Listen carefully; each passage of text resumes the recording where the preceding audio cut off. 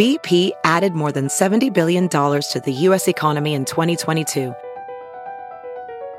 Investments like acquiring America's largest biogas producer, Archaea Energy, and starting up new infrastructure in the Gulf of Mexico. It's and, not or. See what doing both means for energy nationwide at bp.com/investing in America. Have you heard you can listen to your favorite news podcasts ad-free? Good news. With Amazon Music, you have access to the largest catalog of ad-free top podcasts included with your Prime membership. To start listening, download the Amazon Music app for free or go to amazon.com/ad-free news podcasts. That's amazon.com/ad-free news podcasts to catch up on the latest episodes without the ads.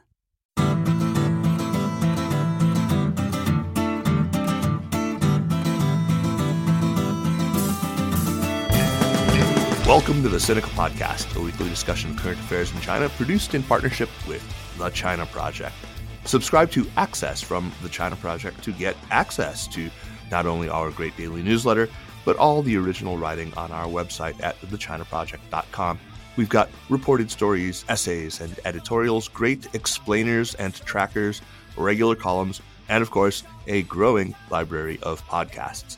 We cover everything from China's fraught foreign relations to its ingenious entrepreneurs, from the ongoing repression of Uyghurs and other Muslim peoples in China's Xinjiang region to Beijing's ambitious plans to shift the Chinese economy onto a post-carbon footing. It's a feast of business, political, and cultural news about a nation that is reshaping the world. We cover China with neither fear nor favor. I'm Kaiser Kuo, coming to you from Chapel Hill, North Carolina. Joining me from the thickets and brambles of storied Gold Corn Holler in the trackless wilderness beyond Nashville, Tennessee, is Jiyumi, also known as Jeremy Goldcorn, who confessed to me privately that he's the one who sabotaged the Nord Stream pipeline. At last, we know the truth. Greet the people, will you not, mon saboteur? Greetings, people from deep in the woods in Tennessee, where I'm prepping for Armageddon in my bunker. You're bringing it on. Is what you're doing. You're bringing it on. Anyway, today on Sinica, we're talking about another podcast, one that was released with impeccable timing just ahead of the 20th Party Congress that starts on October 16th, just a few days after this show drops. That podcast is an 8-part series called The Prince, and it's from The Economist and hosted by Sue-Lin Wong. Her podcast actually made it as the actual cover of the magazine, which I believe is a first. I am delighted to welcome Sue-Lin as our guest this week. She joins us from Singapore. Welcome to Sinica, Sue-Lin, and congrats on this excellent series and the incredibly great reception that it has received thus far. Thank you so much. It's great to be here. So let's just jump right in and let's talk about the genesis of the podcast series. Did you approach your editors with this idea, or did they have already this idea that they were going to do something on Xi Jinping and then just approach you to do it, or how did that come about? That is a great question. I cannot claim any credit for this idea.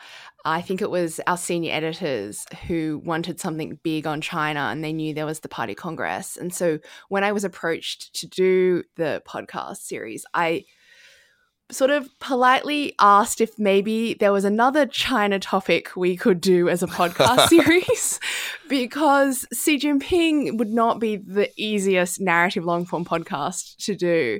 But they were pretty adamant. And I guess it's kind of interesting because I think a lot of China correspondents just like wouldn't think of pitching a series on Xi Jinping. It's just so insane in some ways. It's like so difficult, which obviously we can get into the challenges of sort of reporting it out. Oh, we will. And so, yeah, that's why I guess my editors are paid the big bucks to think of these ambitious projects that China correspondents themselves are very skeptical of. And the title of the podcast, can you claim credit for that? I mean, when I heard it, it's like The Prince. That's interesting. Is it supposed to evoke Machiavelli or maybe emphasize the fact that Xi Jinping himself is red royalty, sort of a prince or a princeling?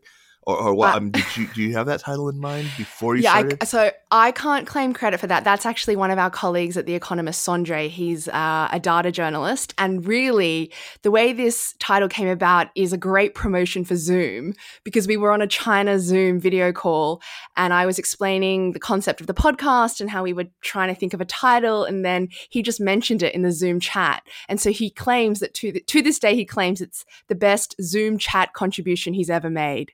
But the reason we went with it is actually because it has really multiple layers of meaning. So as you alluded to, it's a reference to Machiavelli's famous text, The Prince, which is all about power. And, the most famous line for it is, ideally a prince is both loved and feared. But if you can't be loved, then it's, great to be feared. So there's sort of that level to it. Then there's also a reference to the fact Xi Jinping was born into Communist Party royalty and his dad was, one of the founding fathers of China. But there's actually two other references that I sort of thought of as we were making the podcast series. And one is kind of connected to, who Xi Jinping's dad is, but the idea that Xi Jinping sees himself as a true inheritor of the Communist Party revolution. So sort of, it's like kind of reminds me of Game of Thrones or Lord of the Rings, where there's this man on a mission because he sees himself as part of a larger project. And then the final reference I thought of recently was that, he's not actually at the peak of his power yet. And so it's a reference to the fact that there's more to come. So he'll be king next. Exactly. And then we had the whole problem of, whether or not to translate it into Chinese, because when I started sort of telling some Chinese people what we wanted to call it, they didn't get the Machiavelli reference because, Prince Wang Chu is very different to Zhun, which is Machiavelli's text in Chinese. Right. And then there was a debate about whether we wanted the reference to the princelings, like, is it going to be Tianzi or Taizi? Or in the end, we were like, it's too difficult. We just won't translate it into Chinese. That's often the easiest answer with such questions. Sue-Lin, have you had experience doing podcasting before? Because it's quite a different way of reporting from text journalism, particularly. I mean, you've got to get the sound. And if I can just add a question on that, you mentioned in each podcast that there are many people who helped you that can't be named. Can you talk a bit about the difficulties of reporting on Xi Jinping, particularly for a medium that needs actual people's voices? Yeah, no, so many great questions wrapped up in that. So just to take them one by one, no, I'd never made a podcast series before. And I feel for my production team, who I think really did an excellent job trying to explain the differences between, making a podcast series and writing text articles, not just to me, but to the whole China team at The Economist, because this really was a project between the audio team at The Economist and the China team. And it was a very interesting project, I think, because, a lot of my colleagues who cover China, we're all China nerds, whereas the audio team wants to make like entertaining, engaging podcasts. And obviously there's overlap between those two missions, but sometimes there's divergence. And maybe later we can chat about the way it most clearly manifested over Iowa. Wow. Yeah. But to your other question of how we gathered the audio, and that was actually one of the reasons I was so hesitant to do this project to begin with, because, the way I have been explaining it to people, it's like trying to make a podcast about Joe Biden, but not being able to go to America or speak to any Americans there. But also, say America were the world's most powerful surveillance state. If you did try to speak to Americans there, you would put your sources at huge risk. But we were very, very fortunate, and I worked with some very, very talented journalists. I can't get into immense detail because I want to protect them, but they really helped us find some of the incredible audio and archive that is actually publicly available. Like a lot of it is on YouTube or on Chinese video sites. Sure. And I think that really elevated the podcast. But I think, unless you're born and raised in mainland China and you're sort of immersed in all that, it's very, very hard to find that kind of material. So, Sue-Lin, when did you guys begin work on this? How long did you actually go between the time you rolled tape for the first time and the actual dropping of the podcast? Well, we started conceiving of the project in January. I worked with the production team. There were about sort of 5 of us. I was working on other projects on and off, but was mostly focused on this. And we didn't start recording until around June. Oh, okay. Wow. So that's pretty quick. I mean, it came together really, really quickly. I was just going to ask you for a friend whether you were able to devote your entire time to working on the podcast as opposed to your other reporterly responsibilities. But I guess you answered that. Yeah, I mean, I was quite fortunate that I was eventually sort of able to focus most of my time and efforts on it, just because it was such a huge undertaking. Like, I really had no idea. I have so much respect for people who make podcasts of all forms, but especially, sort of long form series, because there's just so many different elements you have to think about. How people sound. Do they sound interesting? What kind of archive are you drawing on? How do you conceptualize like the overall arc of the series, but also each individual episode? And both of you would know much better than me that, podcasts are all about sort of creating a vibe where you're having a chat with mates over beers at the pub, which is slightly different from the style The Economist is known for. Although I think you did a really good job of combining the two types. That was really nice. Sort of related to that, we will get onto the important questions about the prince himself in a moment. But first, let me ask you about the most important person perhaps in the podcast, your mum. Your mother makes an appearance in the podcast, and she seems somewhat bemused about it.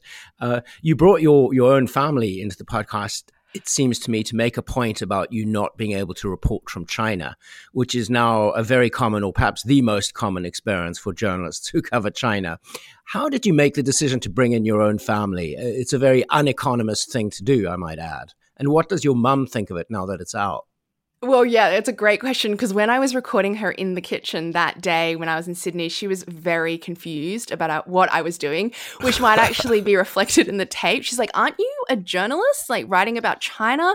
What is happening here?" But again, that's a great question, because one thing that the podcast team really emphasized to me from the very outset was that podcasts are all about creating a connection with the host. And they really wanted the B plot, so to speak. So my own personal story, which was something that I had not even considered. I was just like focused on how do we tell the story of Xi Jinping and the story of the Communist Party and of modern China. But from their perspective, it was incredibly important to bring my own story out. And I think that was sort of one of the challenges of blending the China team and the audio team at somewhere like The Economist in terms of how do we strike that balance? Because I think I wouldn't have felt comfortable if a lot of the podcast were about me, and it shouldn't have been. So I sort of think I think we got the balance about right, and the fact that my story only slowly comes out over the series, I think, is better than sort of having the whole of episode 1 be about me. But we did actually tease it in the first episode, because there's a line about how, I found out how I've learned over the years how difficult reporting on China has been. So it was very much an editorial decision. We were sort of making it up as we went. I think some of my print colleagues were a bit puzzled by why my story was in there and why my mum was featured and why we were cooking chicken rendang together. But I think I'm sort of convinced now that I've heard the final cut and seen the reception to my mother that it's probably good to have a little bit of your own story in a podcast, given that that's the medium. Yeah, no, I think you guys did find the perfect balance. And Jeremy, to Sue-Lin's point, this is exactly why every episode that you're on, I try to introduce a little bit of biographical detail about your life. The years you spent as a Mexican wrestler under the name El Maíz Dorado. Yeah, it's about establishing a connection with the listener. The pie eating contests. Yeah, and of course, your recent work as a saboteur, your QAnon affiliations, all that stuff. Yeah, it's really important for people to know.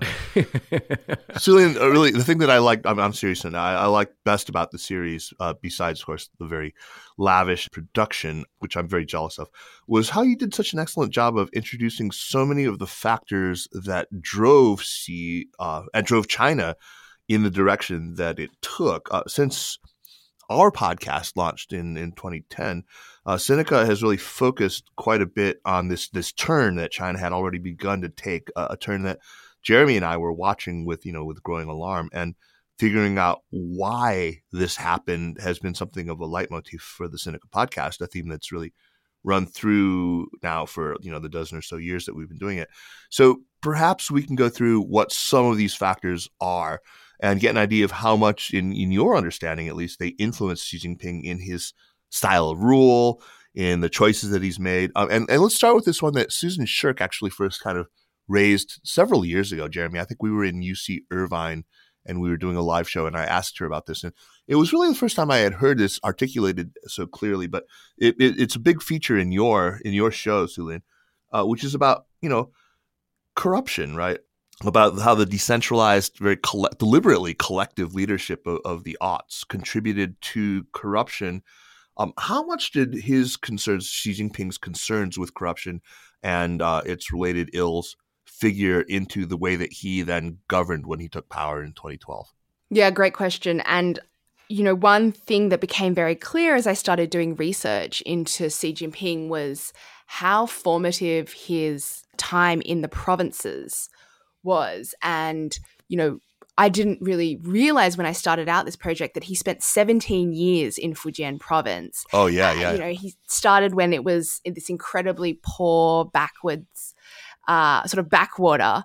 And over his time there, its economy just grew. I think it grew 6 times bigger than it was when he started out there. So I became really interested in, how do we tell that story, but also what would he have seen? Now, of course, we don't really know from the man himself what he saw and what his experience day to day was, but we do know about, what Fujian was like in the 1990s and sort of how poor it was, but also how it was opening up to the world and how there were millions of people trying to get to America and other parts of the world.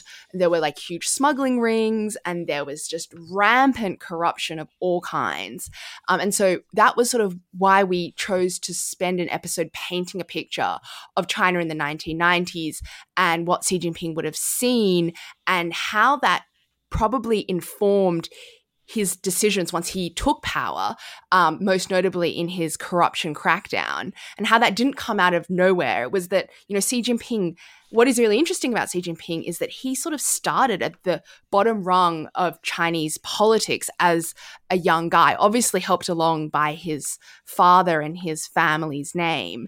But, to work your way up through that ladder, you will have seen a lot of really, really crazy stuff. Yeah, speaking about stuff that he's seen, there is that fantastic section in one of the early episodes about Lai Changxin, who ran this gigantic smuggling operation in an empire, really, in Fujian. Whereas you say, he spent 17 years where she was there. I mean, I was glad to hear the familiar voice of Jim McGregor in that section because, I think he had one of the most vivid accounts of Lai Changxin in his book, 1 Billion Customers, with the Red Mansion and all of that. I highly recommend that people go back and visit that because that's, McGregor's book is just such a good portrait of that era. Now, Xi Jinping, as we know, so he was an official in Fuzhou, in all around Fujian province and, in fact, running the province through much of the time that Lai was active there. Where do you come down on this question? You put it in it's like, whether Xi himself was tainted by corruption in his many years, in the go-go, 90s and or the early aughts, was he tainted by it? Great question. What do you mean by tainted? Right. Oh, I'm leaving that to you. Okay. You can decide what tainted means there. Well, I guess, if we're going to define it very, very narrowly, did Xi Jinping himself take cash bribes? I wasn't able to find any evidence of that. Right.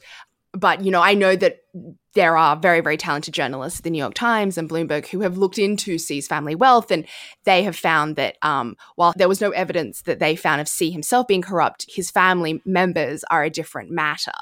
But I think what was also very interesting in my research was that WikiLeaks cable that was leaked in 2009 based on American diplomat interviewing a family friend of Xi Jinping. And that family friend says that Xi Jinping, probably isn't going to be corrupted by money. He doesn't have to be because he comes from such a wealthy family that he doesn't need the money in that way. He can always call in favors based on his family name. But what he could be corrupted by is power.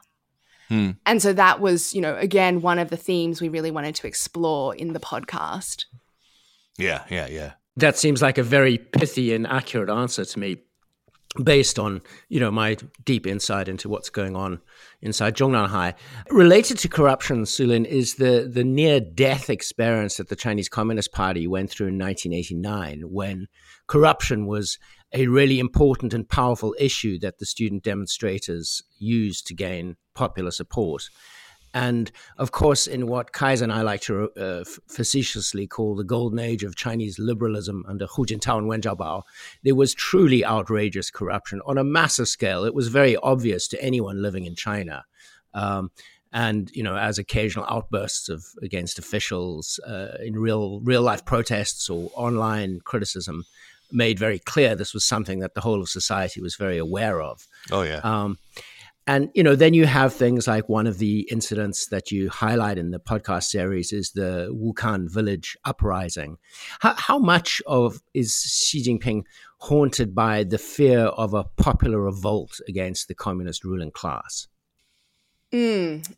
Interesting question. Because I think Xi Jinping is haunted by many things. I think he's haunted by his traumatic childhood, and he's haunted by modern Chinese history, the Cultural Revolution. I think Xi Jinping is haunted by political rivalries and infighting at the very, very highest rungs of the Communist Party.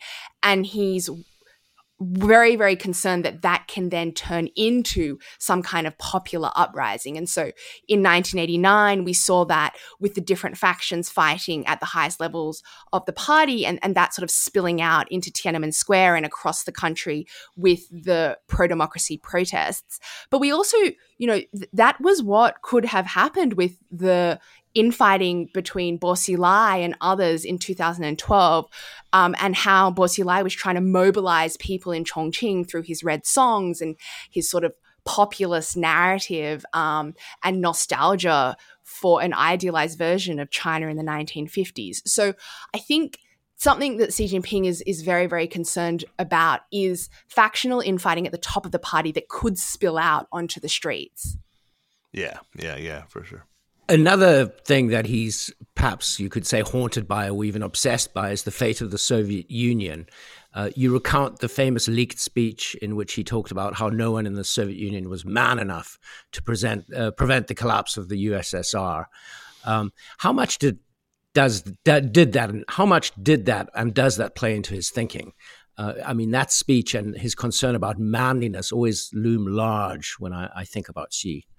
No, I completely agree with you. And actually, it was in the studio that when I was recording one day that I was sort of struck that often I listen to podcast series and 3 months later, I struggle to remember anything. I just remember it was interesting. And so we got to the bit about the Soviet Union and I decided to add in a sort of signpost to say, if there's one thing you're going to remember from this series, let it be this, that the collapse of the Soviet Union haunts not just the Chinese Communist Party, but Xi Jinping himself to this very day. Because I was sort of thinking of my friends in Australia or America who maybe don't know that much about China, but they see lots of headlines because China is increasingly in the news. And I think if we all just remember how haunted Xi Jinping is by the collapse of the Soviet Union, it actually explains quite a bit of sort of what drives him and how he's tried to seize control of the Chinese Communist Party and enforce ideological discipline throughout, and also,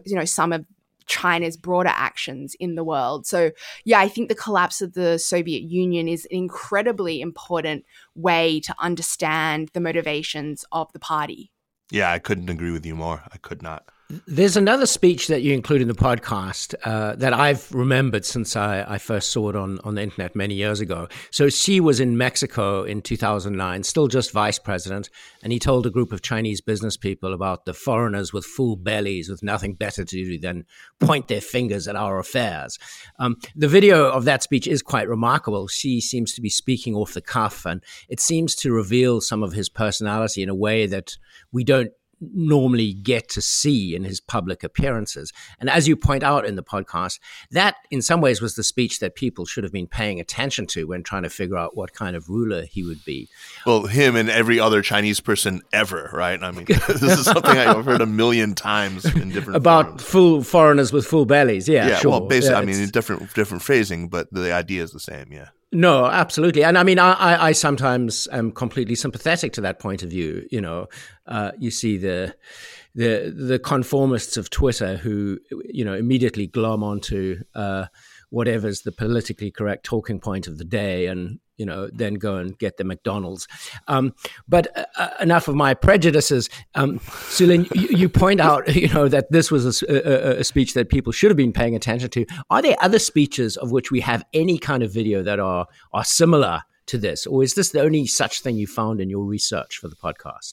You mean in terms of Xi Jinping's attitude towards the world, or just any speeches? His attitude and his somehow, you know, it felt to me like that speech was, you got to unguarded. See, he was less guarded. You could kind of see what he really thinks. Yeah, no, that's a really interesting question, because one thing I had to sit down and figure out sort of early in this process was, what are the ways we're going to think about Xi Jinping and how are we going to tell his story, given I can't just walk into Zhongnanhai and do a sit-down interview with him. And so one of the most important things we relied on were his own words. So Xi Jinping in his own words, whether they were leaked speeches or prepared speeches printed by the People's Daily, or candid interviews that he gave earlier in his career in the 1990s that are available on YouTube. And then a couple of other things just quickly that we relied on were, you know, global events that shaped him. So, you know, the Arab Spring, the rise of the internet, the fall of the Soviet Union, the collapse of the Berlin Wall, but also, you know, events in China that would have shaped him, like the Cultural Revolution in 1989. Then a third category, beyond just seeing his own words and global events, that we wanted to look at were the people who influenced him, which I can get to later if you're interested in. And I think also we ended up realizing we had to find people who shared similar life experiences. So Li Nanyang, who features in episode 1, who is the daughter of Mao Zedong's private secretary, was someone we decided to include because her father was purged when she was 9 years old, the same age that Xi Jinping was when his father was purged. So we sort of had to get creative thinking about the different frameworks we could use to learn more about Xi Jinping. But to your question on speeches, I do think the Mexico speech is particularly revealing in terms of speeches he's given, but in terms of other candid moments, he's done some very I think relatively candid interviews with Chinese state television, sort of local Beijing TV and things, when he reflects on his time in Liangjiahe, when he lived in a cave for 7 years, or he reflects on what it was like when he married Peng Liyuan and he and her were separated for many years as they were trying to raise their daughter. So, I mean, it's slim pickings, but given sort of how many limitations we were working with, we sort of tried to latch on to any moment that seemed to be candid from the big man himself. But just the other thing I would add on the Mexico speech was that speech came about in our episode that really looked at Iowa, and that was something that my producers were very, very keen to look at, because Xi Jinping spent 2 weeks traveling around Iowa in 1985, and we ended up actually going to Iowa and interviewing a lot of people who sort of met him then.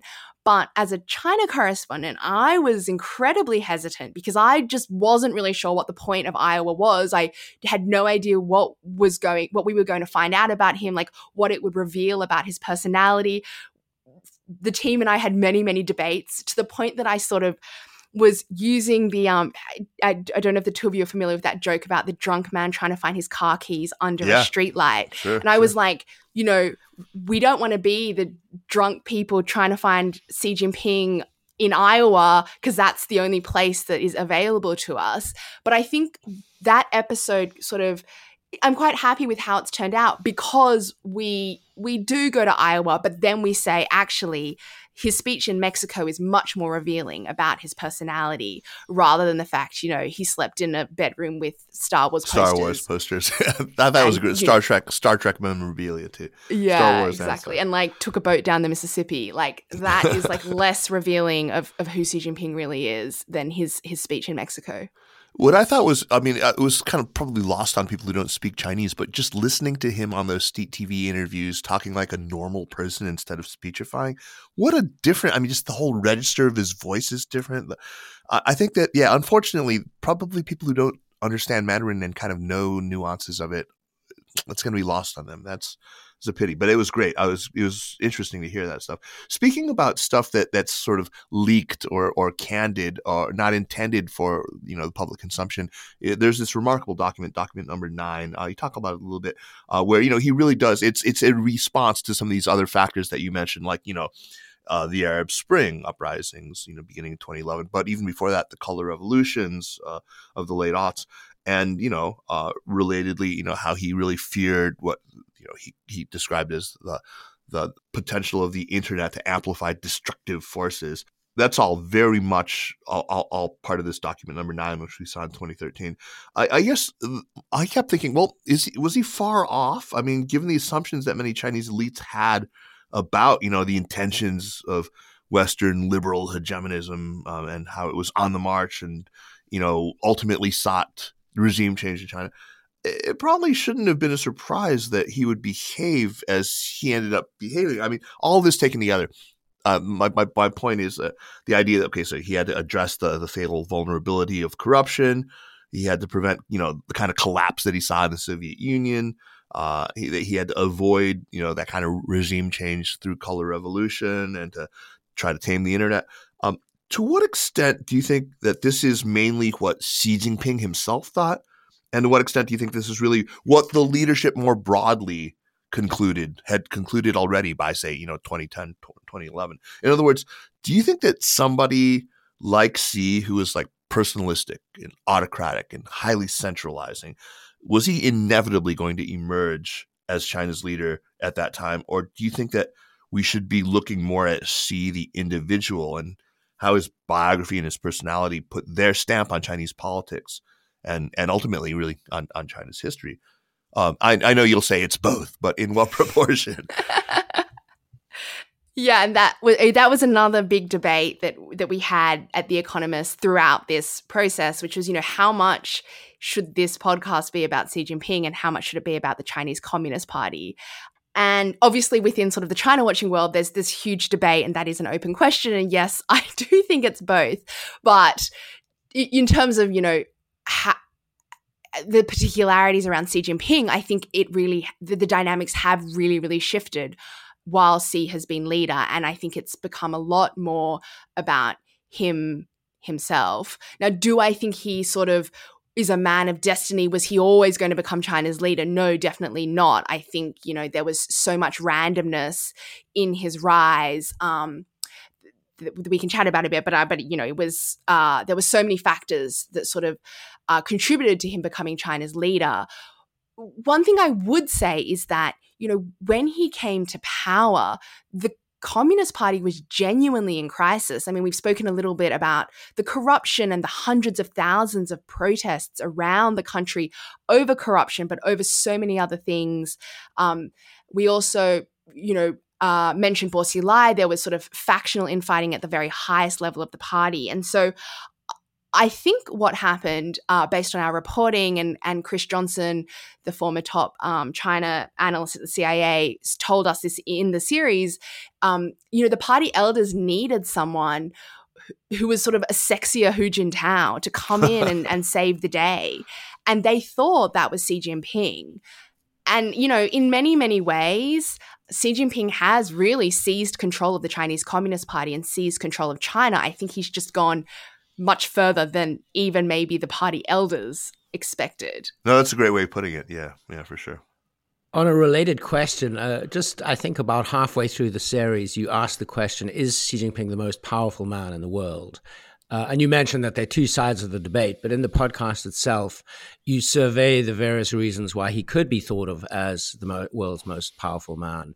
Unquestioned command of the Chinese Communist Party, a roughly 100 million person strong organization that is bigger than just about every company. It's in charge of the biggest army. He is in charge of the biggest army in the world, and China is the top or the biggest country by many measures. But you don't actually cite the reasons why he might not be the most powerful man in the world. What's your own personal take on this question? Are there cracks in the armor? I'm glad you said cracks rather than the other word, because that would have been inappropriate. Yeah. I have experience with that other word. Well, interesting you asked, because I did tweet about the fact Xi Jinping is the most powerful man in the world, and it caused quite a stir on Twitter. So, I mean, yes, we sort of lay out the reasons he arguably is the most powerful person in the world. Why would he not be? Well, I think actually the next few weeks and all the debate we're going to have about the party congress is connected to this. As he consolidates his power, and if he doesn't name a successor, does he become more and more fragile? I mean, what if he has a heart attack in office? What if he dies in office? He's obviously not going to be the most powerful person in the world in that situation. So we try to sort of justify why we're making that claim, but obviously there would be many, many people who would argue that there are other more powerful people in the world. For example, Joe Biden. Okay. Well, I do think he is undoubtedly powerful and quite plausibly the single most powerful man in the world. I was chatting with my friend Graham Webster, and we were talking about Xi, about this question that we've already kind of put to you about whether it's really Xi or about bigger historical forces. And I was thinking, he suggested, I think this is very, very clever. I wish I could claim credit for it, but this is Graham who said this. But he said you could turn the question around. You could sort of flip it and ask, could Xi Jinping, after taking office in 2012, could he have actually stopped this lurch toward more assertiveness globally, more repression domestically, more swagger, more confidence, all the rest of that? So, it's kind of the counterfactual. If he's so powerful, if it meant it was all down to him as an individual, could he have prevented this? Could he have really significantly changed the direction that China was moving in? I mean, yeah, I think he could have. I think it would have been about, who he elevated in the party and what kind of policies they implemented. Like, for example, what happened to Hong Kong, I don't think was inevitable. I think that was, very deliberate choice over many, many years, not just sort of 2019, 2020. But I don't think that it was always going to be that the Communist Party had to turn Hong Kong into a police state, just taking one example. Sure. Okay. Oh, great.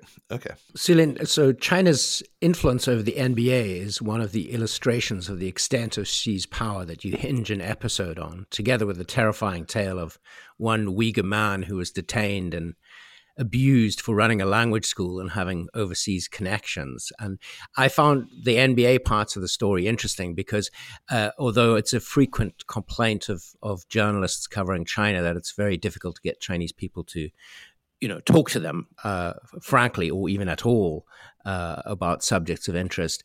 The American business community is perhaps the most cowardly community in the world when it comes to talking the truth about China. How difficult was it to get anybody who knew anything about the NBA to talk to you? Besides Enos Cantor Freedom. Yeah, well, I'm not sure if you noticed, but everyone else all the other audio we use about the NBA, they're not interviews that we did. We sort of clipped interviews from other podcasts and from sort of The Wires and things like that. So yeah, we didn't speak to anyone about that. One thing we really wanted to do with that episode was sort of raise questions about the West's moral complicity and the fact that, before Xi Jinping took power, I think there was this dominant narrative of engagement and the importance of sort of engaging with China, which I think was a very convenient narrative for anyone who wanted to make money in China, whereas now it's become like a much more difficult narrative for people to hide behind, and sort of now raises many, many more difficult questions for people who are sort of still trying to find narratives to use if they want to just sort of make the most of the Chinese market.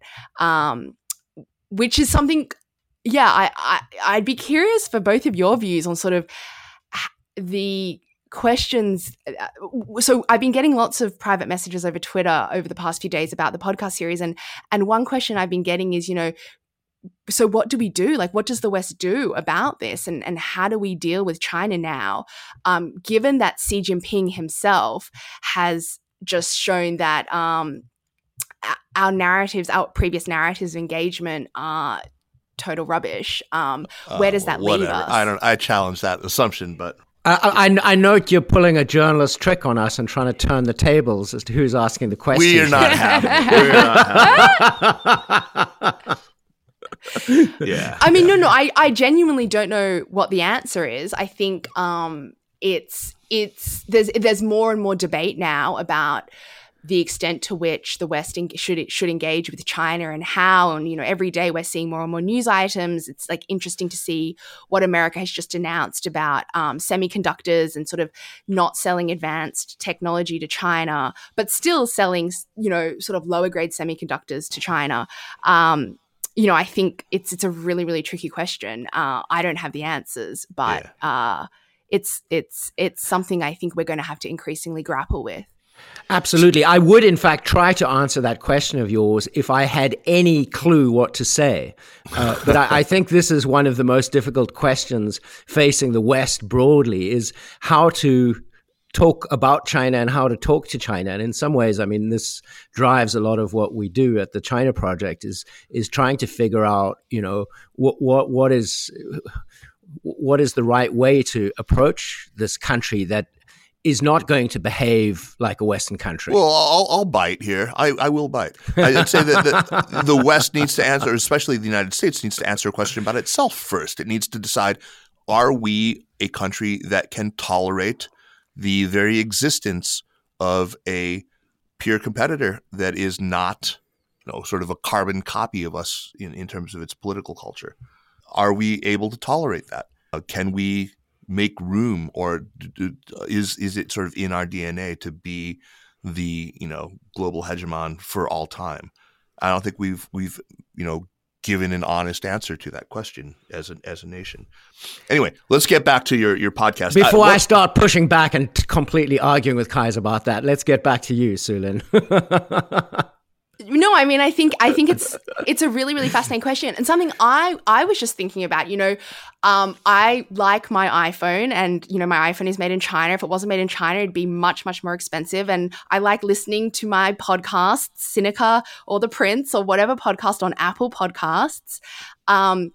But, there, as the series, the podcast, my podcast series looks at, there are accusations that Apple is using forced labor in Xinjiang. And even if those accusations are not true, Apple is engaging with the Chinese Communist Party. And so, that that raises a bunch of really, really tricky questions if we believe, as I do, that the Communist Party is committing crimes against humanity in Xinjiang. Like, how do we square that circle? Yeah.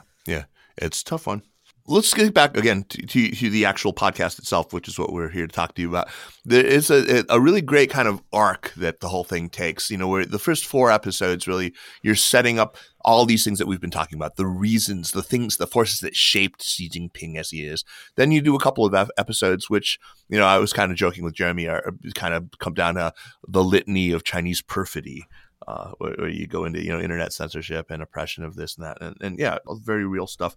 And then kind of at the end, you bring in some of the big guns. You bring in David Rennie, who kind of just I think his some of the things that he said were profound and utterly great.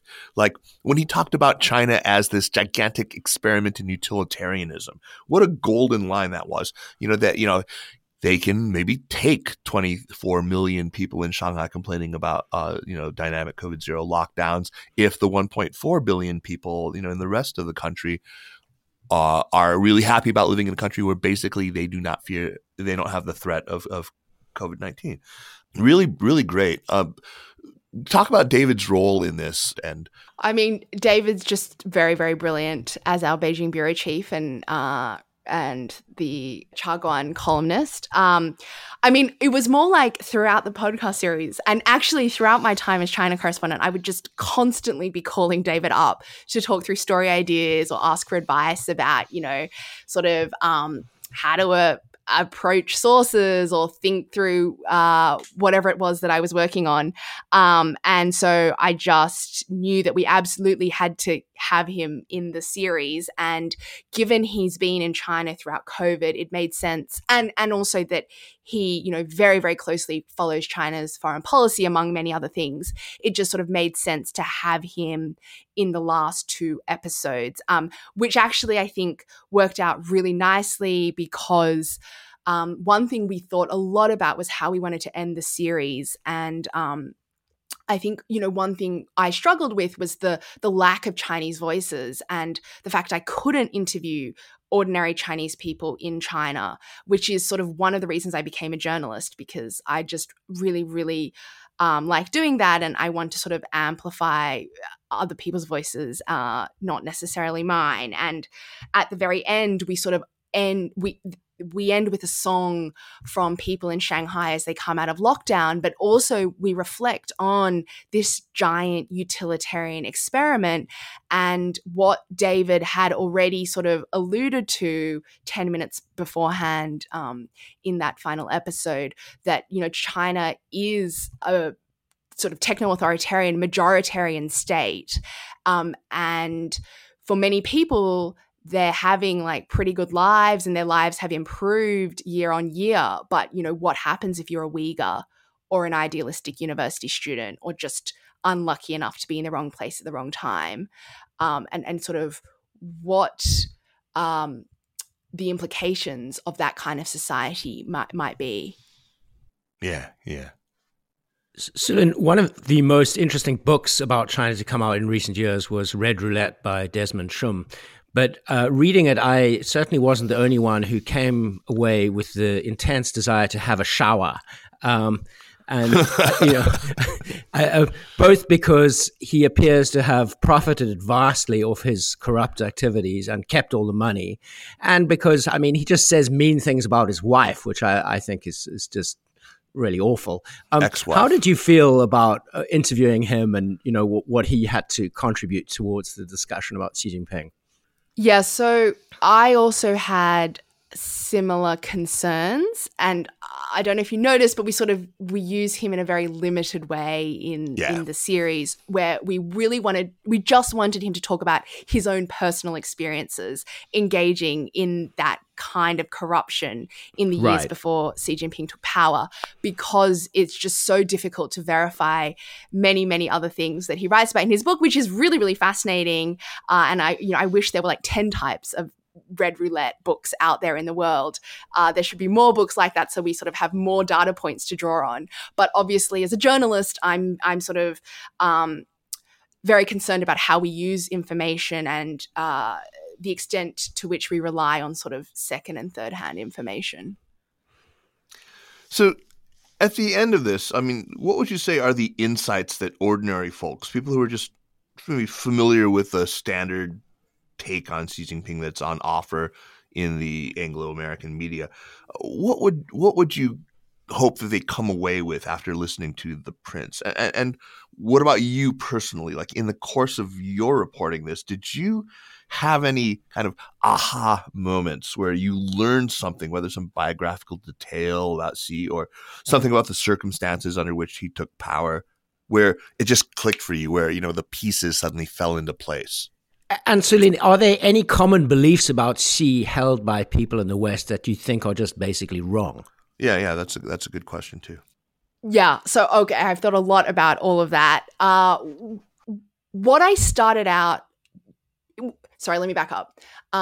So I think the main thing I wanted to do with this podcast series was deeply understand Xi Jinping on his own terms. So I think the risk often with China reporting, and I guess reporting in general, is that, we bring our own worldviews and our own assumptions to a subject, and we sort of start our analysis from that framing. And I didn't want to do that. I didn't want to start with, Xi Jinping is stupid, or Xi Jinping is evil, or Xi Jinping is insane, because I just thought that was not going to end well. So what I really wanted to do was understand the context in which he grew up in which he sort of rose through the ranks, and try to understand the Chinese Communist Party, a system that has so shaped him. I wanted to do all those things. And then, of course, I wanted to engage in sort of critical analysis and do good journalism on top of all that. But I was very, very sort of conscious that I wanted my starting point to be as rigorous as possible. Because, I think if you start with the wrong thing, then everything else sort of is wrong that follows.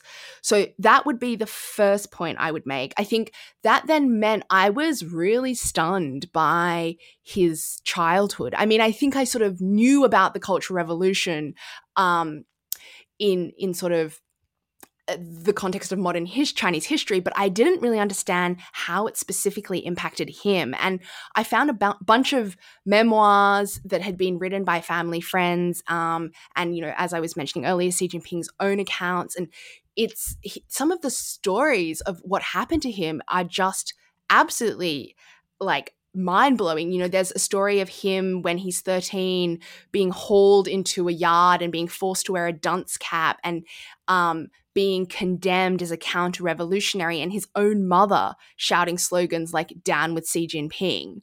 I mean, what does that do to any 13-year-old? And then, I found these stories about how his dad raised him and his brothers and sisters to be revolutionaries. And so he was sort of raised in this incredibly frugal way. He would have to bathe in his dad's used bathwater and wear hand-me-downs from his sisters that were covered in floral prints, and kowtow to his parents every year at Chinese New Year, which I guess is not uncommon in traditional Chinese families. But, all of that sort of meant I had this picture of him that I didn't previously, of sort of someone who was raised, as I was saying earlier, in this revolutionary family, to believe he was also going to be a revolutionary, but also so deeply traumatized by the chaos of the Cultural Revolution. But then a man who believed that chaos was created because the party lost control, not because the party in and of itself was bad. So all those things, I think, those stories from his childhood and youth really sort of were quite enlightening for me, and helped me better understand who he is today and sort of what motivates him. So what do you think people are getting wrong about him?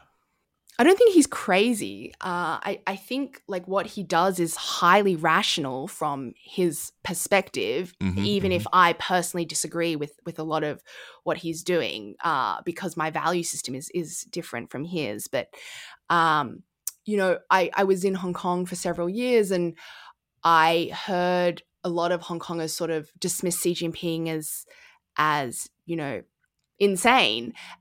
But I think a sort of more productive way to understand what has happened to Hong Kong is to study the Chinese Communist Party, how they see the periphery, how they see Hong Kong itself as this, base of so-called foreign forces. Even if there is no evidence that the CIA sort of meddled in the protests in 2019, I think to deeply understand what the party fears about Hong Kong and what Xi Jinping is considering when he makes his policy on Hong Kong, for example, is sort of a more useful way of understanding what drives China's leader. So this is just amazing.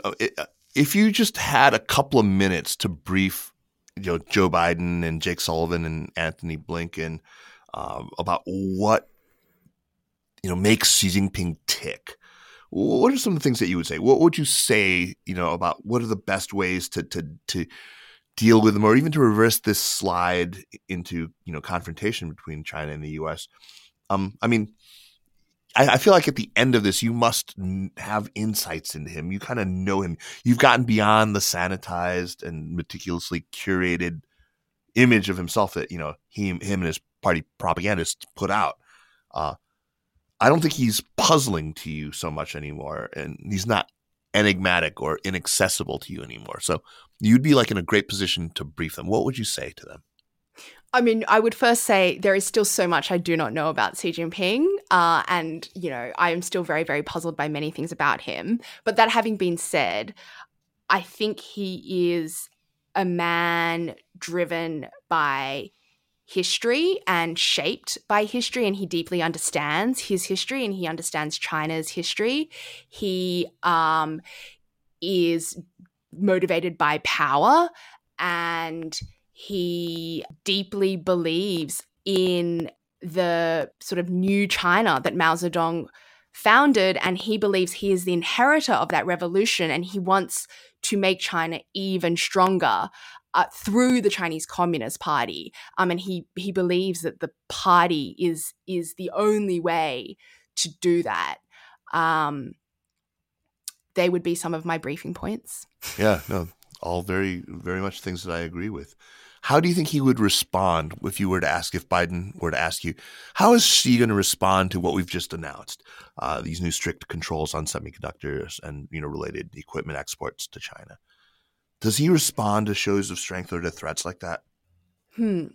Well, I guess the question is, to what extent is the US's recent policy a response to China?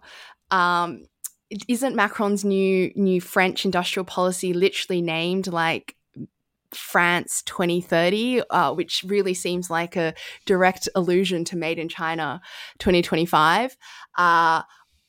So I guess I would maybe question a little bit your framing of like, to what extent is it that the West is now trying to respond to what China is doing, as opposed to sort of China responding to what the West is doing. But I think,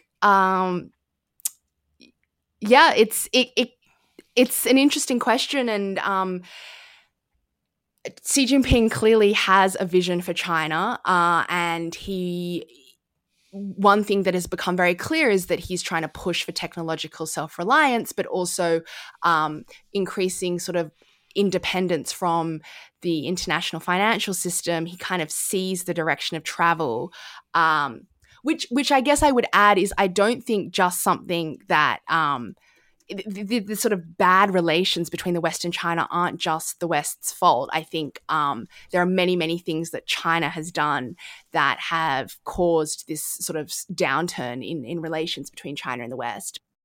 But I think the path ahead is pretty grim, and it doesn't seem like relations are really going to improve between China and the West anytime soon. No, indeed. Got my work cut out for me. Since we are about to go on to recommendations, Sue-Lin, at the very end of the last episode, you give some shout-outs to books you read on Xi Jinping, including one by Alfred Chan, with whom we ran a Q&A a few weeks ago. What are the books out there that you think paint the most accurate picture of the great leader? Specifically on Xi Jinping, or just like books that I relied on? I mean, well, answer it as you like. Okay. Well, I think it's impossible to understand Xi Jinping without understanding the Chinese Communist Party. And I was very happy that we ended up having a whole episode just looking at the party in the series. It was something I sort of really pushed for. And I think that it sort of, for me personally, studying the party has, I think, enhanced my understanding of Xi Jinping. So in terms of how to understand the Communist Party, I mean, it's still Richard McGregor's The Party, which says something about how difficult it is to do sort of reporting and journalism on the party now, that we all still turn to a book that came out, over a decade ago. But in terms of books on Xi Jinping, I mean, Alfred Chan's biography is stunning. It's so comprehensive.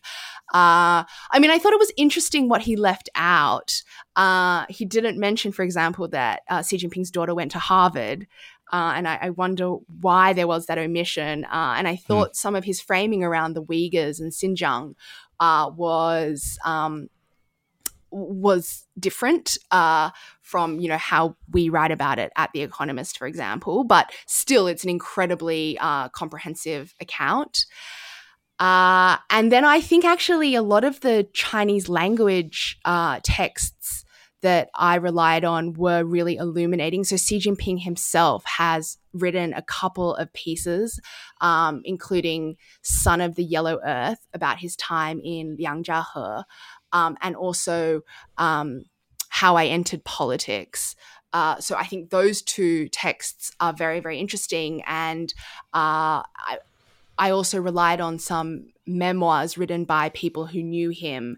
And so there's one that's kind of just like a scattered collection of memories from Xi Jinping's childhood and memories of Xi Jinping's father and how Xi Jinping's father interacted with Xi, written by a family friend, that is also really interesting. I'm happy to share them with you guys if that'd be great. That would be helpful.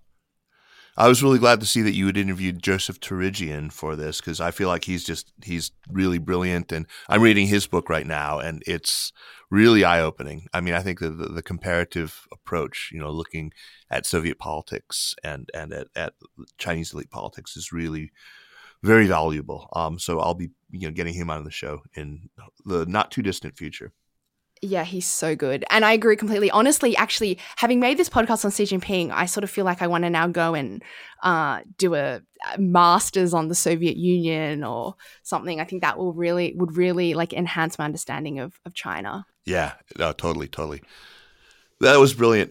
So thank you so much. And wow, congratulations on the series. It's brilliant. I cannot recommend it more highly. I think everybody who listens to this show just needs to spend that time. It's a very, very fast paced, and it was over in no time. It was really great. I really, really loved it. So thanks so much for taking the time, Sue-Lin. Let's move on to recommendations. First, a super quick reminder that I'm going to actually hand over to Jeremy, since you're on this show. Why should people be supporting Access, and what does that do for us? Well, the first thing is that many of the listeners of this podcast might like to get the ad-free version on Mondays that comes out, 4 days before everybody else gets it, and it doesn't have any ads. So that's a great benefit if you like Seneca a lot. But we offer 2 daily newsletters, a business roundup in the New York Morning and a roundup of all the news every afternoon, and a huge range of both original reporting and summarizing and aggregating of the best coverage of China out there. So please do subscribe to Access. Really does help us out here on Seneca. All right, let's move on to recommendations. Jeremy, you always go first when you're on, so let's well, I was going to recommend this great podcast called The Prince, which I was binge listening to. Anyway, seriously, an article just came out, I think, yesterday on a website that I used to be one of the editors of, thechinastory.org, from Australian National University, and it's by Neil Thomas, and it's called A Matter of Perspective, Parsing Insider Accounts of Xi Jinping Ahead of the 20th Party Congress. And he, to some extent, pours a bit of cold water on how much we can learn from accounts from, insider spills guts type accounts of the one we mentioned previously, Desmond Shum, and Cai Xia is the other one that he talks about. Cai Xia, for anyone who doesn't know, was a former professor at the party school who is now a very, very vocal, very vehement party critic and living in the United States. She published a piece in Foreign Affairs recently that got quite a bit of controversy around it. And I think the point that Neil makes is that Western observers, particularly in the United States, tend to see what they want out of insider accounts, particularly insider accounts from people who appear to be liberals. It appeals to a certain American sense of the way the world should be ordered, but it doesn't necessarily give you an accurate picture of what's actually going on in Beijing. Right. Absolutely. No, I have tons of time for Neil. Neil Thomas is one of the great ones. So that's a great recommendation. Sue-Lin, what do you have for us? I have a game. Oh, good. So my fiance and I are huge nerds, And during COVID, it's just the two of us. And so we decided to try to find the best two-person board game in the world. So probably spent far more time than I should have on Reddit, trawling through like best two-person board games. We played a whole bunch, and so we've saved you the time because we discovered our favorite two-person board game. If you and your partner are looking for something, we would recommend Race for the Galaxy. It's a card game. It's as nerdy as it sounds, but the one caveat is it took us a little bit of time to learn how to play. But once we figured out the rules, I mean, we play it like all the time. It's amazing. It's very, very elegant and clever, and it's like hours and hours of fun. Race for the Galaxy. I'll have to check it out. That's great. Hey, Jeremy, let's play. Oh, that's great. There's also an iPad app, so you guys can play remotely. Okay. Oh, gosh. See, this is the kind of recommendation that I love. It's not just some, yet another paper or whatever. Yeah, that's great. Thanks, Sue-Lin. As opposed to mine. Yeah. Okay. Pop culture. So I have a new show that I've been watching. It's on AMC. It's the remake of Anne Rice's kind of vampire gothic New Orleans novel, Interview with the Vampire. And it's a series. And before you write it off, it's just amazing. It's got like 99% fresh on Rotten Tomatoes. I'm not the only person who's raving about this because the production of this thing is so lavish. The detail, the costumes of, kind of Belle Epoque, pre-First World War New Orleans. It's just lavish and lush, and the sets are amazing. The acting is it's sublime.